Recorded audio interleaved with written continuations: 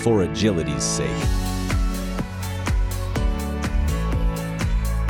Hello, everyone, and welcome to the show. I'm your host, Kyle Spitzley. With me here today is Luke Neuenhuis. How are you, Luke? I'm doing good. How are you, Kyle? I'm doing really well. I'm Great. excited to be here today and thankful to have you on the show. So I'm wondering if you could take a minute and share with the audience kind of what your role is at Amway. Tell us a little bit about yourself. Sure. So I've been at Amway for about 15 years and have worked in a bunch of different parts of the organization in supply chain, strategy, in IT, and recently, about 3 or 4 months ago, moved into global sales. So I've had the benefit of kind of learning the organization from a number of different angles and lenses, and have been involved in, I would say, lots of projects and efforts around really understanding how do we accomplish work at Amway. So this whole topic around agile and introducing new ways to accomplish that has been interesting to me, just basically, right, in terms of how do we accomplish work as an organization. But then more specifically, the 3 years that I had in IT, I was new. I didn't know the terminology. I didn't understand the process, and that was a really good opportunity for kind of this hands-on learning. Yeah. And we had some real experts in the team that were willing to say, hey, let's start from the very beginning and kind of explain this to you, understand how it works, and then I think the goal was to make me an advocate as well. And so, did it work? It did. Actually, it did. You know, in general, I think it closes some of those gaps around thinking about accomplishing work differently from a conceptual standpoint, and then really moving that into a whole bunch of disciplines and roles and capabilities that make that come to life and make it real. Yeah, to make it real is the hard part. That's it's right. easy to talk about and be academic about it, but when the rubber hits the road, that's when it matters. Yeah, and how do you activate teams to start to work differently? Some form of approach or methodology that's been proven or that we can look at from either different companies or different industries. We need that. We need that to help people start to get activated around it and continue to grow and get better. So we'll dive right into the first question. So why does agility matter to you? And to preface that, I want to clarify, I don't mean agile as a methodology, just agility for an organization. Why is that important? No, I think for any organization, but I would say probably for Amway particularly now, the ability for us to be able to move a little bit more quickly, either from one project to the next, or one market to the next, or one area of focus to the next. And having agility in the way that we work, whether that's within like a project management process or within capabilities, things are changing a lot faster probably than what they were before. Yep. By the time we implement something or roll something out, we're already on to the next thing. And having a little bit more visibility or the flexibility to move a little bit faster, I think is critical. We're having a hard time probably keeping up with most of the commitments that we have already. Yeah. Most of those commitments are longer than a year in duration, and being able to just move a little faster, I think, is critical for us. Yeah, we need that as an organization to be able to stay competitive, stay relevant, and continue to improve the lives of the ABOs and customers we serve. Right? Yeah, the other thing I was thinking about specific to that topic is for our teams and the people that work on these teams, usually they see the shift faster than others, right? So they already may know that either they're working on something that's old or it needs to adapt and change. And so I think for creative and kind of empowered teams, the rest of the organization has to be able to keep up with them and have a little bit more flexibility and adaptability, because I've seen it in a number of occasions where the team already knows, like, we're working on the wrong project, or some element of it needs to change, and then to elevate that and surface it and get approval to make the change, it's tough to do that. And so I think that the broader capacity to be able to flex and understand what's going on at the team level and do something about it is really kind of the crux of this broader organizational agility question. So it's, how do I move multiple departments and teams into alignment quickly based on some new learning or adapting and pivoting? Yeah, and I would say it's not to create chaos, right, and have everybody moving all over the place and not well organized.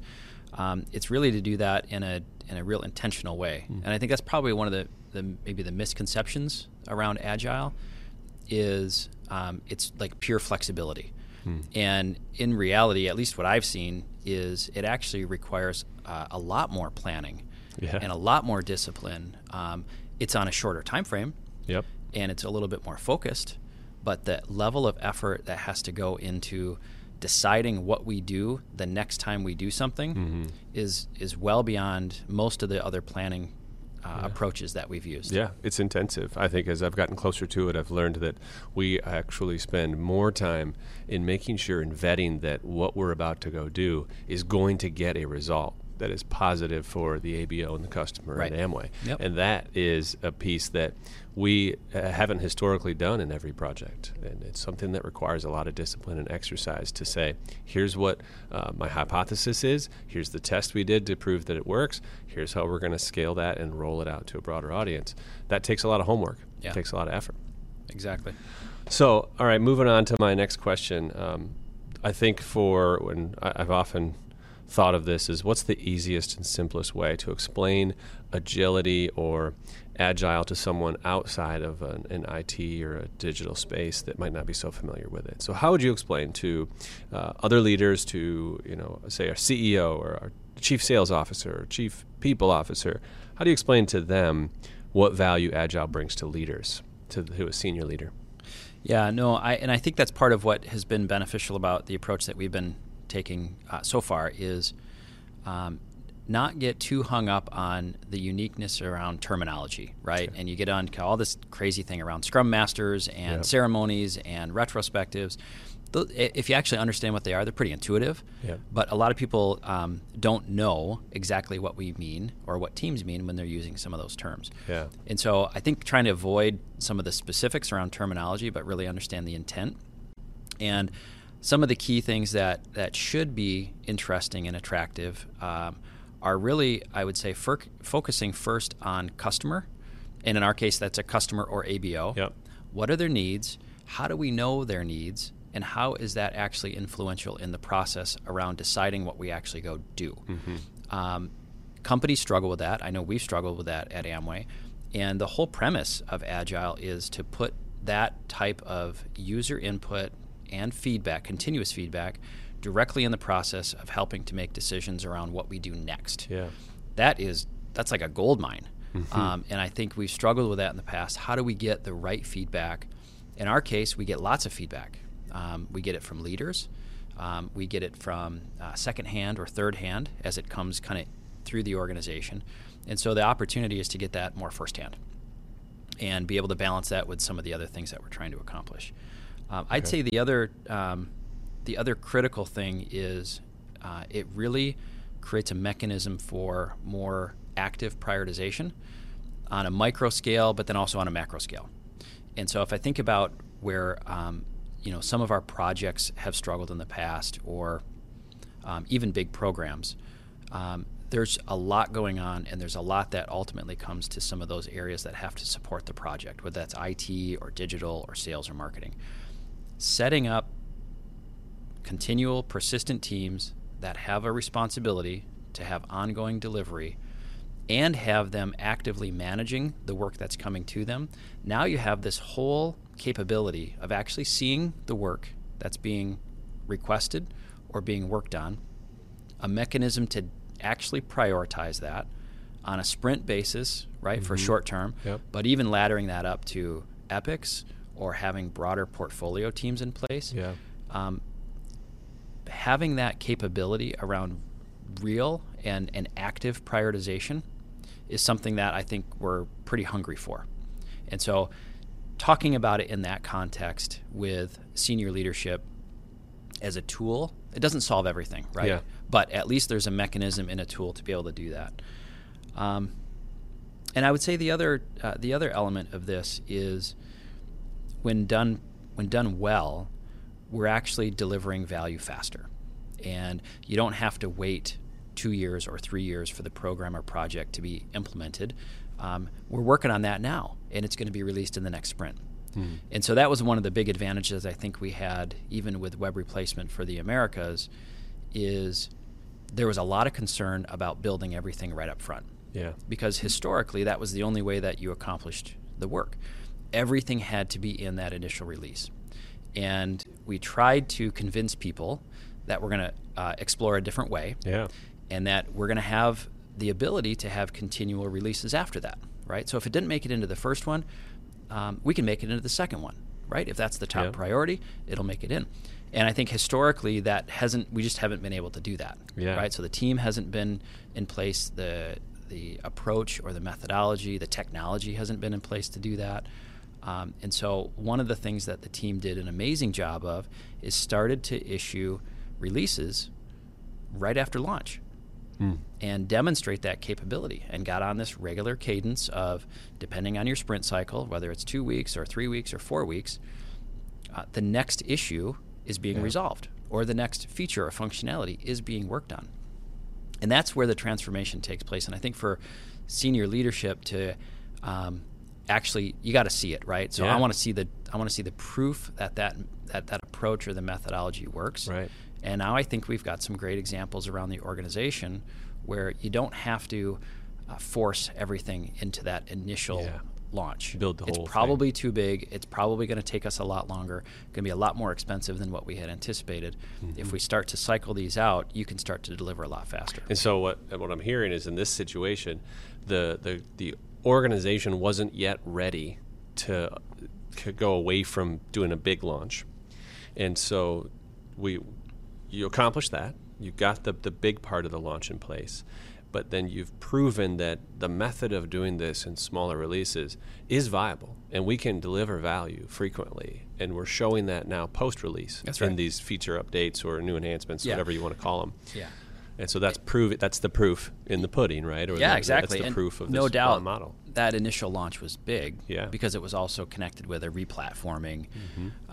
We weren't starting from square one. It wasn't completely new features or functionalities, right? There's an existing very large business that's people are running their business. Exactly. All right. So that's helpful to understand kind of how do you put this in simple terms. And what I'm taking away is there's a lot of this is about active prioritization, our ability to prioritize on what's the best thing for us to do, and getting input from various sources to feed that prioritization on what should we do next. That's right. So to move to the kind of the other side of that equation, someone that we get feedback from all the time are our ABOs and customers. What does this mean for an ABO now that we start to deliver things in a more iterative fashion or agile fashion? Yeah, no, it's a good. I think it's a double-edged sword because it introduces a change not only in what they're accustomed to interacting with, whether that's a website or an app or features and functionalities, but it's also becomes a requirement for that more active engagement in helping us understand what's working and what's not working. And there has been, I think, a little bit of sentiment in the past, which is, it's hard to get Amway to make changes in this space. And we've been asking and we've been suggesting, and either we haven't been listened to, which isn't true, right? We do listen, but we've struggled to quickly adapt and make some of those. Yeah. And so I think what's in it for them is really an entirely different set of expectations about how we can now incorporate that feedback or perspective, assuming it's on strategy, right? Assuming it's what we need to do, but actually deliver those. And so, again, I'll use the example for A&A. Ditto, as a part of the functionality that was launched, was not designed to meet all of the needs for what the ABOs were using it for. And gasp. We didn't fully know that, right? We didn't fully appreciate it. But with very clear feedback and very specific, set of expectations, we made some adaptations. It's maybe not fully aligned yet to what they're hoping it'll deliver, but it's a lot closer. And so that was, I think, a good example of how we were open to the feedback, right? We welcomed it. We had the right people to engage directly with some of the leaders and with some of the ABOs to understand how they're using it and where we didn't quite fully develop the capabilities that they needed to, and then go set out and try to close those gaps. Yeah, I think that's a great example of where trust in the team to listen to the feedback and to deliver the value incrementally is more important than trust me that I will solve all your problems all at once. That's an unreal expectation. And if as we continue to do more of that and include that feedback and listen to it and continue to prove that we can deliver the features and the things that are helping the ABOs run their business, we build trust between the organization, the ABOs, the customers, even the employees. Yeah, that's exactly right. So is there anything that an ABO would have to change in terms of their behavior if we're now rolling out features in smaller doses? So I guess where my head goes, where this question's coming from, is in the past we would have a big launch of a product or a digital experience, and there'd be a big effort around training on what does this program mean and what does this tool do and how do you use it, whereas today we're doing a lot smaller of changes over time. And so it kind of shifts the way that they interact with, the way that the way they've gotten accustomed to Amway delivering things and teaching them how to use them is changing. And so can you speak a little bit to what's that look like or feel like from an ABO's perspective?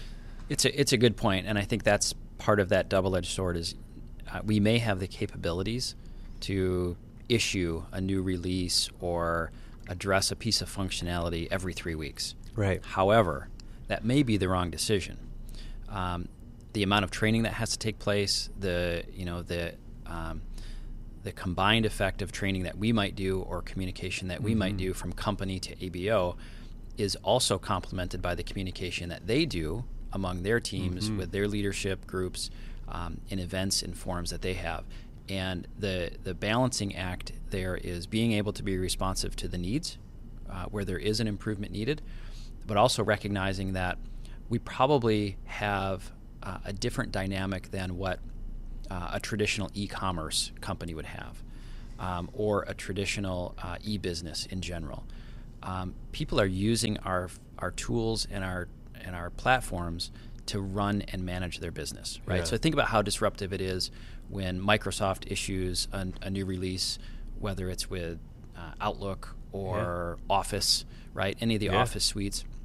We hate it, right? Yeah. You moved all my buttons. I don't, the things that I got really comfortable with and accustomed to using. Yeah. And so we have to strike that right balance so that there is the opportunity to have appropriate change management and communication. Ideally, we're doing this because it's better. Yeah. But you got to recognize that it's different. Yeah, it can't be constantly going on that way. That's right. It's hard to keep up with. But I think some of that works itself out in that we're changing things in smaller chunks. Yep. So you have a lot smaller of a change. So in this release, it might just be this feature behaves a little bit differently than before. And I've just got to tell you that or show you that one time. It's not trying to explain a big program or technology. And so I think that problem gets smaller, but the question of how much can we deliver over time is really a question of how much can the field absorb. How much can people absorb and continue to be focused on doing the right things in their business? Because we can argue about how many things there are that we should focus on, but there's, in terms of being an ABO and being successful, there's a lot of things you can focus on, but there's a handful of them that are really important, and we want to make sure we don't distract from that. Yeah, we continue to build that business. I agree. So with the kind of continuing off of that, when you look at making this transformation inside of the organization, so not necessarily for an ABO or customer, but for the employees and the leaders and team members, what do you see as being the biggest challenge or biggest impediment? I mean, so you're in the sales organization right now, and I want to use sales as the example because digital and IT, they're familiar with Agile, so some of this stuff might be new for sales teams. It is. What's the greatest challenge that we're going to face trying to get the teams to pivot to a new way of working?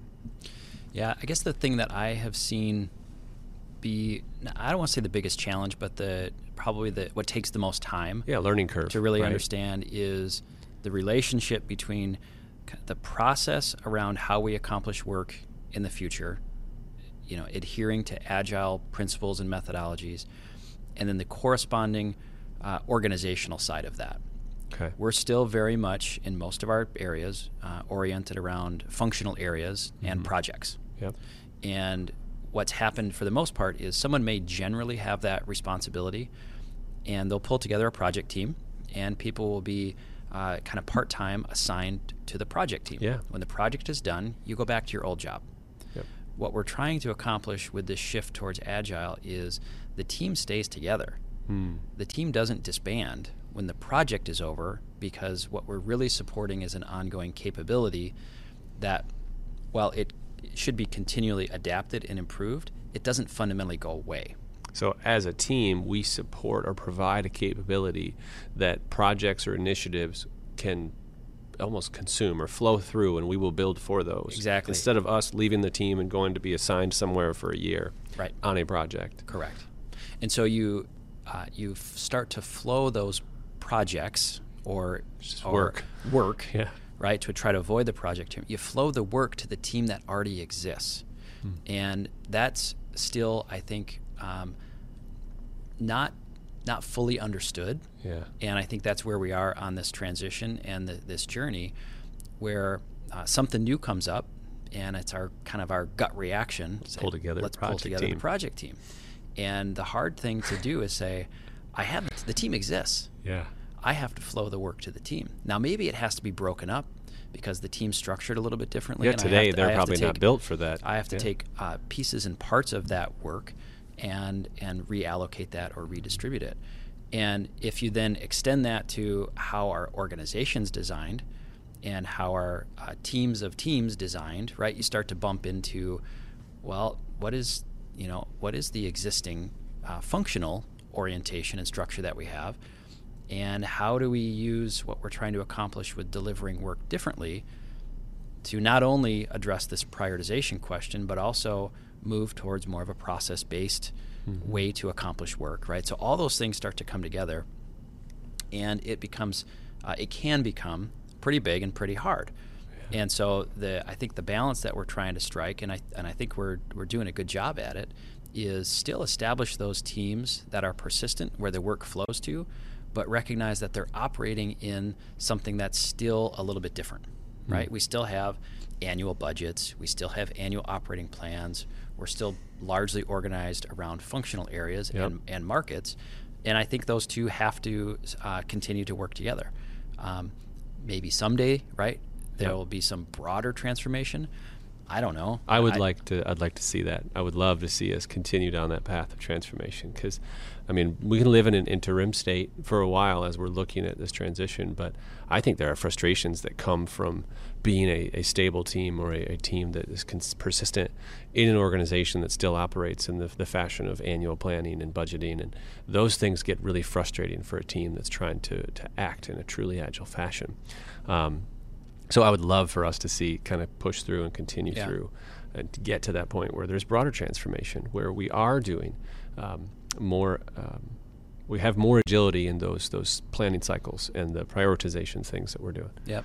And I think that's the challenge where we are right now. And, I would say team, either that's a product owner or a portfolio participant, they're sitting right in between, right? Because they probably have a functional title or a functional responsibility, and they're working in this more agile context.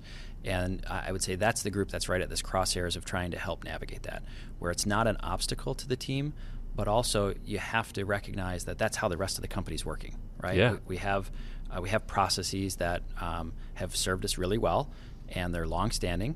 And navigating kind of that in between, we're trying to, I think, not have everybody wrestle with that. Yeah. Don't burden the team with that, and help to navigate through those. Mm-hmm. So I think the word of encouragement is keep going. Yeah, absolutely. Keep providing the feedback and keep continuing to improve.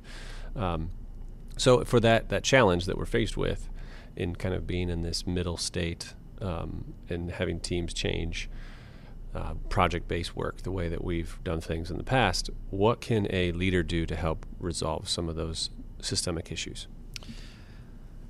That's a good question. I think having a more awareness of how Agile is seeking to accomplish the work and accomplish those goals using a little bit different approach.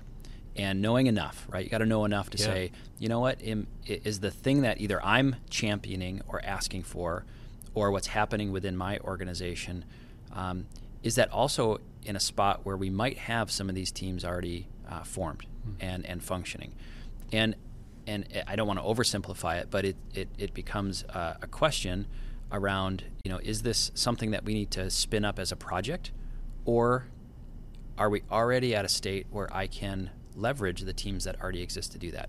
Even that, just to ask the question, I think flips it for people that says, okay, now we're actually endorsing the teams that exist and trying to flow work to them, as opposed to a secondary approach, which is more project based, and now you have some of those things probably happening in parallel. And so I think that would be a good first step is for leaders who are trying to activate and move some of their stuff forward, whether that's part of a new strategy or part of a deliverable as part of the AOP, is be mindful of the existing methods that are already in place to accomplish some of that work, instead of starting from scratch or from zero. That's right. Okay. All right. Last question. I think I'll leave it open to you, and you may have already covered it, but I'm wondering if there's a common mistake that you're seeing or that you've seen in the past with a leader or a team member. What is the most common mistake when we're trying to go agile? Yeah, I think that it may be a common mistake, but I'd also say it's probably the harder thing for us to fully commit to is the idea behind empowered teams, and really getting to the point where we're very confident and comfortable in the team leadership through a product owner and the capabilities that exist on the team, that they know their space better than anybody else. And it's, again, this is not the Wild West, right? It's not everybody is doing their own things. It's very clearly aligned to a higher level strategy, which is well understood and endorsed, but the teams are empowered to advance that in a way that we may not have done in the past. And we still have, in some cases, more traditional hierarchical approval processes. And again, this is not to go outside of that, but it's to leverage the capabilities and the expertise that the team has fully. Because again, I think with the size of the organization we have, the breadth of the things that we get involved in, really taking advantage of Agile as a way to also accomplish empowerment from a team standpoint. To me, that's kind of like the last mile. And so I don't know that it's a challenge or it's a mistake that others have made. I just think that we're trying to accomplish that in the middle of this as well. And so to me, that's the thing that I don't know that we've completely been able to crack in terms of our overall transition. Well, you're making me think of a section from the book, and you mentioned this earlier, Team of Teams by Stanley McChrystal. And in this situation, he's the head of joint operations in Iraq. This was probably back in 2001, or 2002. But he is talking about he's the leader, and his direct reports, right, his platoon leaders or whatever the right term is, they'd come to him and say, we want to do an airstrike in this location. And he would always ask the same few questions. And so what he said is, I realized after over and over again, because he was up at night, he would sleep during the day, he would hear the sound of boots coming on his, the deck to his tent. And he knew, like, oh, here they come, they're going to ask for approval to do an airstrike. And they'd come in and they would ask him, we want to do an airstrike here, and this is the situation. And he'd ask the same questions. They'd give him an answer, and he could tell them, like, if these are the answers, then the answer is yes, you can do it. And so he said, what I decided to do was give those questions to the person who's going to come and ask me for this approval, and say, if you can answer these questions and this is the result you get, then yes, do it, and you have my blessing. Because they're working within they have the freedom or the empowerment to make the decision, but they're working within some confines of what's the vision and what's the goal. That's right. And what am I going to get from having the conversation? And so for him, he felt like I can empower the team, save myself some time, and focus on something else. And we still accomplish the mission that we set out to. And I always thought that was a good example of, if you've got people coming to you and you're always asking the same questions and always making the decision, and it's just routine like that, we don't need to have that we don't need to have that situation over and over again. Give the team the freedom to make that call. Yeah, and it's that delicate balance of a clear and well understood strategy or framework or outline of what we want to accomplish, and then inside of that, really trying to empower experts to drive to the right solution. Yeah, and we have a lot of smart people who work here. That's right. I mean, I think about that military situation. They're talking about collateral damage and civilian lives and people, and we're talking about bits and bytes and digital experiences. We can obviously get to a place where we're empowering people to make decisions where it might feel a little uncomfortable.